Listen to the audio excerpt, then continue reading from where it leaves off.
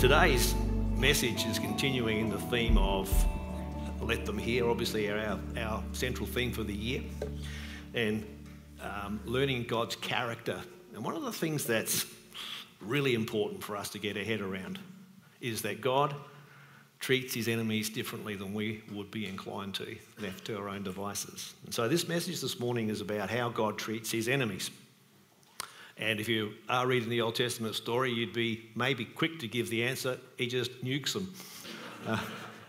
That wouldn't be far from the truth in some respects, but I think aside from the narrative that's part of some of that story in so far up into the book of Samuel at the moment is where we've got to, and there's more to come, Shane. Just encourage you, just knuckle down, mate. If you're still back, where did you say you're up to? Joshua. Numbers. Whew, you got some work to do, man. You might need your wife to just put some encouragement awards around the house, you know. Okay, put some around the house for her. Hey, it's good. You know what? It's not about how much of the Bible you read, it's the fact that you do.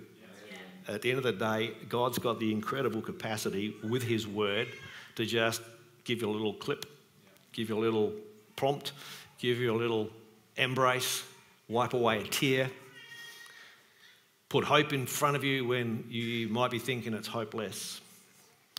So one of the things I want to talk about today is the story of Ruth. And the book of Ruth is one of my favourite books in the Bible because it explains a lot of things about life. And Ruth's love for her family, loyalty to people and to God features strongly in the narrative of the book of Ruth. It also weaves God's purposes in and through human tragedy, suffering, perseverance, faithfulness, and seemingly innocuous coincidences. So this story is quite remarkable on a number of levels, and I hope I can unpack a few thoughts here for you this morning. So let's just get into it. Ruth chapter 1, verses 15 through 22. So this is after Naomi's husband and her two sons have died, and there's two surviving daughters-in-law who are Moabites, and she's an Israelite, like a Jew, and she's moved to Moab with her husband because of a famine. So that's the background. And she gets to the point where she hears the news that the famine has finished back in where her family live, in Bethlehem. And so she's decided she's got nothing to be keeping her in Moab, so she's going to go home. And so verse 15, look, says Naomi, your sister-in-law is going back to her people and her gods. Go back with her. So they're already on the journey, and she's trying to send her two daughters-in-law away.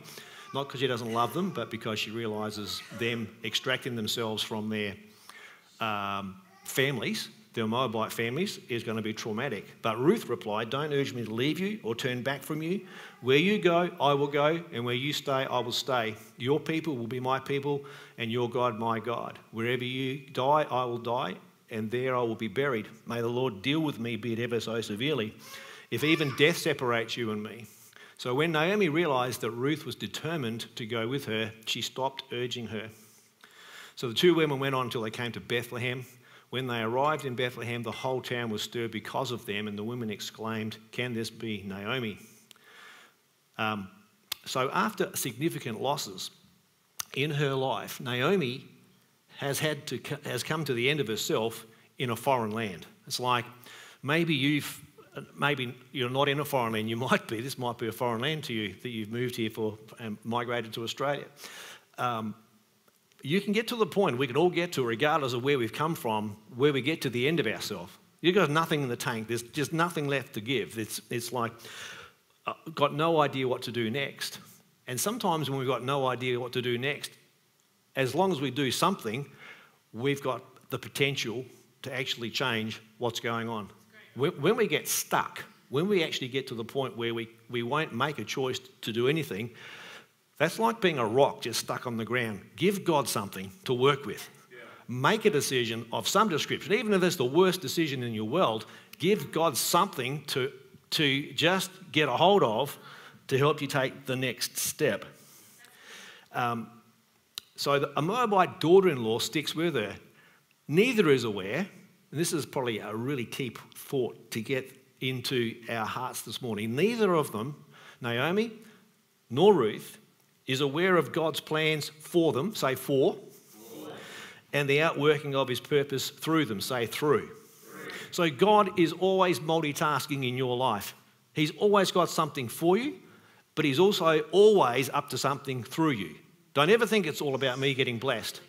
It's all about me having something for me, whatever that is, so that he can work his purpose out through me.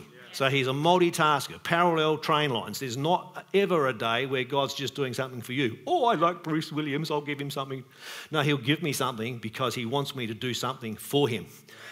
It's for me, for my family, for my future, but it's through me that his purpose is being worked out. He's decided that it's going to be his church. That's us. The church worldwide is how he is coming through, his purpose is coming through you and me into the world. And if we're stuck hiding in our little places of insecurity, hiding in our places of victimhood, we've got a problem. So, what's here? I've got 3 points this morning, roughly. If you can make notes out of this message, you're doing really well. First one is this. Being born into a tribe, an ethnic group, a religious context, a social or economic disadvantage has no bearing on whether God will embrace you. Okay? The world would want to say that there's lots of disadvantage, and there is. And disadvantaged people have got disadvantage, surprisingly. And one of the narratives that comes out of this is an opinion moment, a narrative that comes out of focusing on disadvantage is we create a narrative of victimhood. And victimhood is poison to the soul. Victimhood is poison to a community. Victimhood is poison to a democracy. Victimhood is a cancer in our community at the moment, and we've got the answer. Doesn't matter how disadvantaged you are, the God of heaven and earth will not embrace you. He wants to gather people into his kingdom. No disadvantage makes you excluded from the embrace. Amen? So God wants to bust you and me out of the secular worldview of victimhood. Victimhood, as I said, it sucks. That is not to ignore disadvantage or advantage, but to make clear it is no one is beyond becoming a friend of God. Let me say that. No one's beyond becoming a friend of God. It's like, yeah, I'll come back to that one in a minute. So, say no one. If I read this out now, I've written it down here somewhere. You haven't met, it's written here somewhere, I can't see it. You have never met a person that Jesus would not have died for. You never met a person that Jesus didn't die for. Every person on the planet today, good, evil, people who are of all walks of life, Jesus didn't go, oh, I'll die for everybody except for that person. He died for every one of them. Every human being he went to the cross for. You've never met a person, the person you despise most in this earth, and you kind of walk away from a conversation, gee, I wish they get hit by a bus. Anybody think like that? Gee, I wish they'd go broke. Oh, I've had some fairly dark thoughts about people because I'm just human. But I've got to face the reality that no matter how dark my thoughts and no matter how much indignation I've got to a person and what they do or don't do, and from my point of view, that does not exclude them from the grace of God through Jesus Christ. He died for them. I've got to get over myself, and we as Christians have got some serious work to do in the arena of finger pointing. Well, I might come to that before this message is out. So, number one, no one is rejected by God. Amen? Even though it would appear in the Old Testament there's lots of people who are rejected, it's a complicated thing to walk through that, but bear with me because it is actually, the whole story is pointing to this matter that Jesus died for every person. Number two, our intersections with others can have eternal purposes. By intersections, I just mean the timeline of your life.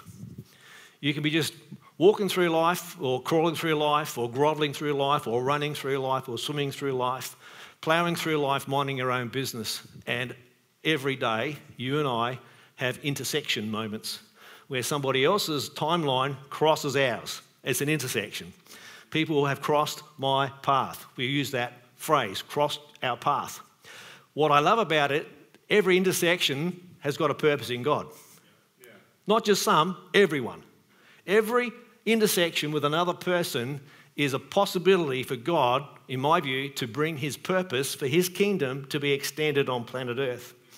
Looking back over the course of my life, it's easy to see moments, conversations, people and incidents that have far-reaching consequences beyond what I knew at that time. I'll just give you a really corny example. Well, it's not corny, it's really important to me. It's my lovely wife, Julie. Julie's family moved to the Adelaide Hills in the mid-1970s. And I can still to this day remember the day that she and her family, her 2 older sisters and a brother and a mum and dad, walked in the door of the Aldgate Methodist Church. The little church at Aldgate was about probably 8 families, I reckon, from my memory. Maybe 8 families, maybe only 5. So a new family with 6 people, and it was like, whoo, just about double the size, not quite, but the church. But what I saw that day was some, in my opinion, attractive teenage females. Caught my attention. I was a young buck, I don't know. 1974, I was 16. Yep, so I was kind of at that age. But little did I know. So I actually was pretty keen on one of her sisters to start with, until I worked out they were older than me, and that was like, in my head, that was a end of the game. If your spouse is older than you, the other way around, it's like, that's just a personal, ignorance on my part. Age has got nothing to do with it, is what I'm trying to say. So I had no say in her family moving, didn't even know them. I had no idea that they were coming to the Adelaide Hills. Yet there was this moment of intersection where we met. And then over a period of years, we fell in love. Over a period of years, we decided it was a good idea to get married. And we did, and we've been married for 43 years. I didn't know any of that future was in that intersection. It was just another person that I've met. But 43 years later, well, actually probably now 45, 46 years later, there's 11 grandchildren sitting under the canopy of Bruce and Julie. There's a church here that's part of, as others have prayed about, something it exists because we just said yes to God. There was an intersection. It's not, oh, we're special. No, we just had an intersection. We had an intersection where we let God say, do you want to be part of the picture or don't you? Do you want to be part of my future? And I didn't even know if I was part of it. I didn't hear an audible voice, this is a moment to make a big decision, Bruce. I didn't make a big decision when Julie walked in the door of that church. I just thought, gee, they're nice looking girls. And it kept on going from there. And as the saying goes, the rest is history. And I would guarantee in this room, we could find every one of us have got intersection stories that our lives were changed in a blink. And the blink, we didn't even know that blink was important. Didn't even know that blink had a purpose in God, but it did to God, and he knew about it. And that's the point of this story with Ruth. She's got no idea, as she is being diligent and persevering and committed to her mother-in-law for no particular, it's not apparent in the story, there's no reason for her to hitch her wagon to Naomi. But when Naomi realised that she was determined to go with her, she gave up fighting it. She said, okay, just whatever. Neither of them had a clue that down the track, God's got something massive up his sleeve for them. And so I want to say to you this morning, if you're sitting in victim land this morning, feeling a little depressed, a little bit heavy-hearted, a little bit pessimistic, just look back for an intersection, the most recent one you've crossed over, and say, God, what's the deal? God, what is the purpose of that little meeting? What's the purpose of that phone call? What's the purpose of that conversation at Connect Group? What's the purpose of going to the picnic this afternoon? What if it's an intersection? Maybe not even with one of us. You drive down there and bump into some of the millions of tourists in the main street of Hahndorf, and this intersection, incidental, is like, well, what was that about? Down the road, years later, you go, whew, it all started. I bumped into this person from Una Whoop Whoop in the main street of Hahndorf walking down to a picnic. That's how God rolls. Don't be ever despairing of small beginnings. Don't ever be despairing of a massive tragedy. This story is unraveling through huge loss. Husband, 2 sons, no kids. Like in the Old Testament narrative, having children is like up there as like it's a fairly high priority, and it's part of it's just the way it is. And so this story's got a whole bunch of unknowns, not to God. God knows the finish of your story. God knows where you're going to end up. God knows where He'd like you to end up. Sometimes I don't end up where He wants me to end up because I ignore the crossroads. Because I don't stop at the stop signs. I just go plowing straight through the intersection, run a red light. I missed it. I was supposed to stop there. I was supposed to talk to somebody. I was supposed to say something. I was supposed to do something. I was supposed to give something. I was supposed to give up something. If I don't recognise the intersections of life, I'm not going to end up where God wants me to end up. So think about your stories. This thought came to me. This is worth writing down. Okay, just if you've got your pen poised to your finger or how you put it into your notes. This is in bold print in my notes here. Talking about being blessed. I noticed the Prime Minister got smashed this week for talking about being blessed. Very sad that you can get smashed for saying that. But anyway, that's another day, another story. Anyone ever said anything in public they regret? Or in private they regret? You know, it's coming out of your mouth and you're just making an innocent statement about something, and next minute it stacks on. It's like holy moly, what are they thinking? Then you go back and think, what was I thinking? Maybe I should have just kept my mouth shut. That's sometimes a good idea. I digress. Write this down. Doing things that God can bless is a key to being blessed. Let me say it again. People want God to bless them. They want God's hand to be on this. They want God to do this and God to do that. We ask Him in prayer for all sorts of things to happen in our life, but we keep on. Guess what? God can't bless lying. God can't bless lust. God can't bless unforgiveness. If I'm asking God to bless me, maybe I need to start doing things that He can bless. It's not really rocket science. I'm only a simple guy up here on the pulpit this morning. But at the end of the day, if you're listening online, this is gold. This is worth millions of dollars to you. Do something that God can bless if you want to be blessed. And stop being an idiot. Just saying.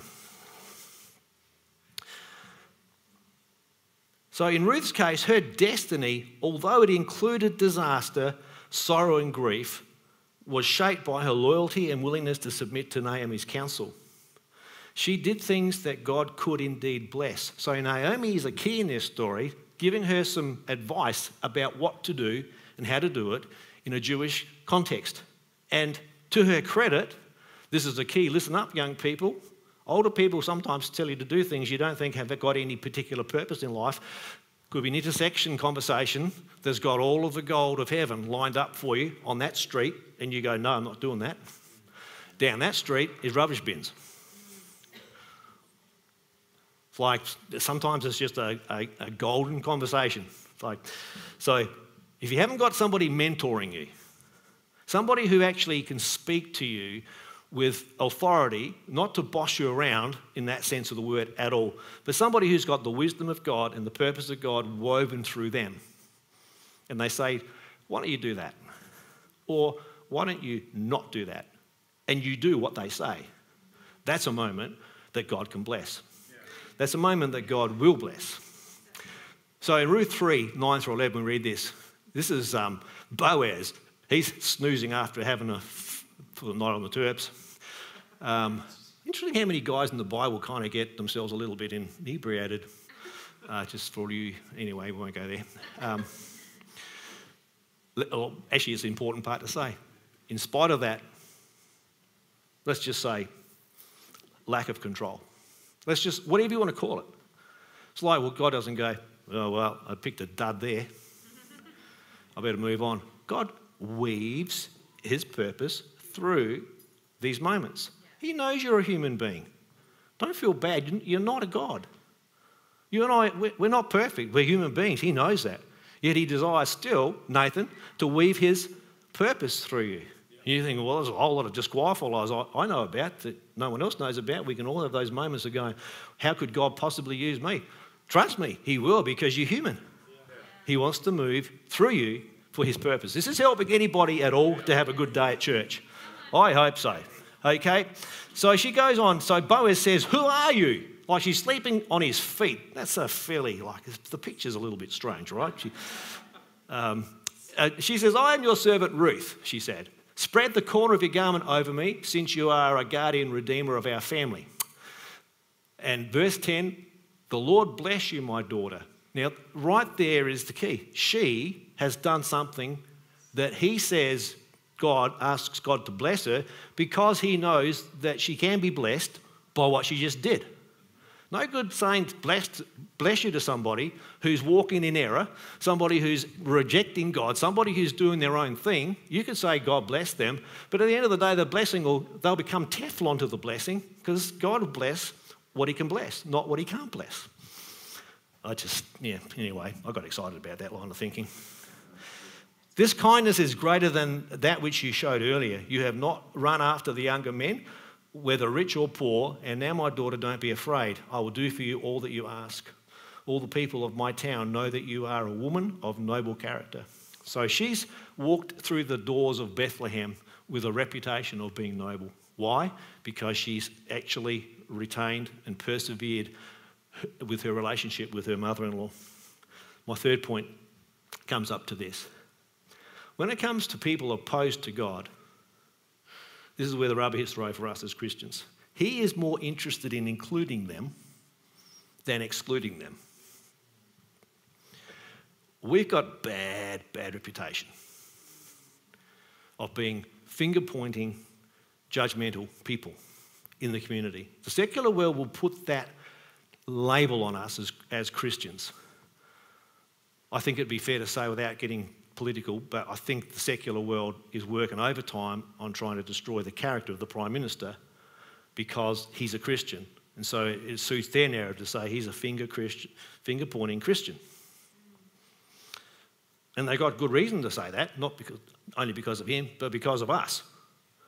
Who appointed the church to be the moral police of the planet? Jesus didn't. He didn't say, go into all the world and judge it. He said, go into all the world and make disciples. Hang on, that's bringing people in, not showing people the door. Go into all the world and make disciples. God is the great includer. I've used that phrase here many times over the years. Amen? God is more interested in including than excluding. We would do well to put our fingers away. We would. We do really well to put our fingers away. So, doesn't mean you don't feel indignant. Doesn't mean you don't get worked up about things that are unjust and wrong and completely evil. I'm not saying we just ignore that stuff. But somewhere in the mix, I need a moment with God that shifts my indignation about the unfairness, the injustice. I need a moment where I can just give that to him. Say, God, what's your inclusive deal here? What's your embrace look like here? How do I embrace that prickly person? That person has got no time. The person who's been screwed over by the church. The moment we've got Hillsong being sledged left, right and centre, and it's like, again, it's not saying anything about what the details behind them. I don't know them. The media said one thing and things are quoted like, you and I don't know the details, but all I know is it stacks on. It's a stacks on narrative. Does that make it right? Heck no. Is it justified? No. But that's how the world treats people it doesn't like. That's not how we roll, baby. Yeah. Right? We don't roll like that. Well, if we do roll like that, we shouldn't be calling ourselves a Christ follower. Because Christ followers forgive. Christ followers embrace. Christ followers go, well, as much as I don't like you, I guess I'm prepared like Jesus to hang on the cross for you. Jeepers, I can think of some people that would stretch my faith. Anyone go amen to that? So when it comes to people who are, this is my third point, just if you have taken a note, this is a part you can write as a note. When it comes to people opposed to God, he is more interested in including than excluding them. 2 Peter 3 verse 9 just says it perfectly. The Lord is not slow in keeping his promise, as some understood slowness. Instead, he is patient with you, not wanting anyone to perish. Right there is God's heart. Doesn't want anyone to perish, but everyone to come to, here's the word, repentance. Repentance is actually just going, you know what, I was wrong. That's pretty easy to say, very hard to do. I'm wrong. You know what? That deal with us. We've had our differences, we've had the conversation, we've had our... You know what? At the end of the day, let's forget the details. What's happened here is we've parted. That's wrong. Forgive me. Because our relationship's more important than my opinion, isn't it? But we live in a community where that's not true anymore. My opinion is way more important than a relationship. Polarised. We've got such an incredible gift to keep bringing into our broken community of love, forgiveness, acceptance, the warm embrace. Even more important than ever before for us to put our pointing finger away at what we don't agree with, whatever that might be. And there's lots of things to not agree with, aren't there? So many things going on, you go, oh my gosh, it's like, this is not godly, this is not right, and that's all true. But you've got to stop. I think we've got to stop and ask ourselves, what's our Christ follower response? What does it mean to be a follower, a disciple of Jesus Christ in the scenarios that you find yourself? I'm not talking about trying to jump into places you don't belong. Just think about where you hang out, the people you see day to day, the people you work with. So this is an area of his kingdom coming that is most fiercely opposed by many, even in church. We live in a world that talks unity, compassion, togetherness, tolerance, etc., but it doesn't deliver. Never has, never will. There's plenty of politicians at the moment hammering on TV and flute, those things on the post, corn flutes, about vote for me because I can change this, that and the other. No, they can't. I've been around a block long enough to know now that politicians rarely are able to deliver anything they say, apart from maybe some financial things. And as far as culture and the sense of community and togetherness, no. They got no capacity to deliver it because, generally speaking, this is an opinion, it's not God-centred. We've got a God-centred worldview, I hope, haven't we? So we are the answer. Say, I am. The solution. Because Jesus lives in me. It's not about me being the solution. The only reason I am a solution is because Jesus lives in me. And I want to bring him into these places. Let me explain why I think, just as I said. So the world can't deliver because it is actually delivered with force by rules and compliance. God's delivery method is offered. Let me say it again.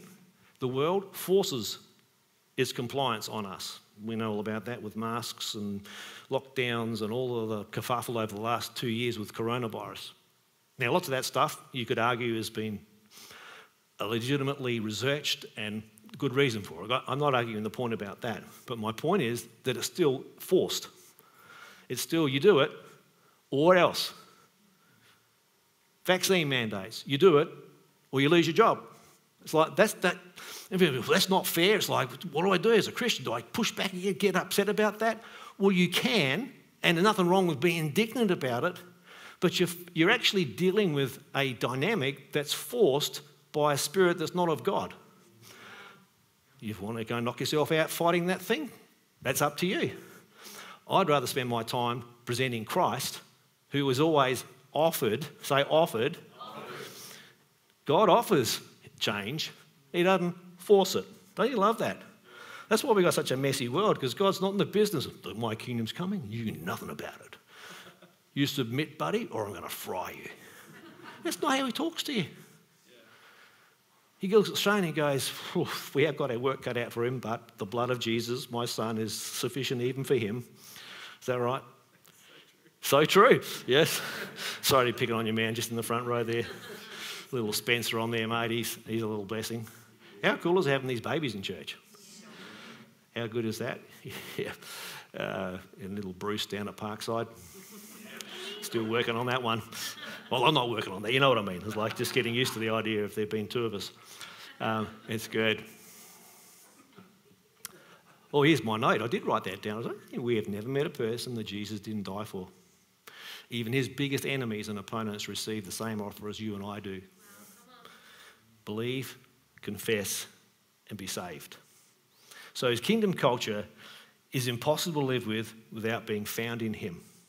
Romans 10, 9 and 10 says this: if you declare with your mouth Jesus is Lord and believe in your heart that God raised him from the dead, you will be saved. For it is with your heart that you are believed and are justified, and it is with your mouth that you profess your faith and are saved. Why don't we stand to our feet?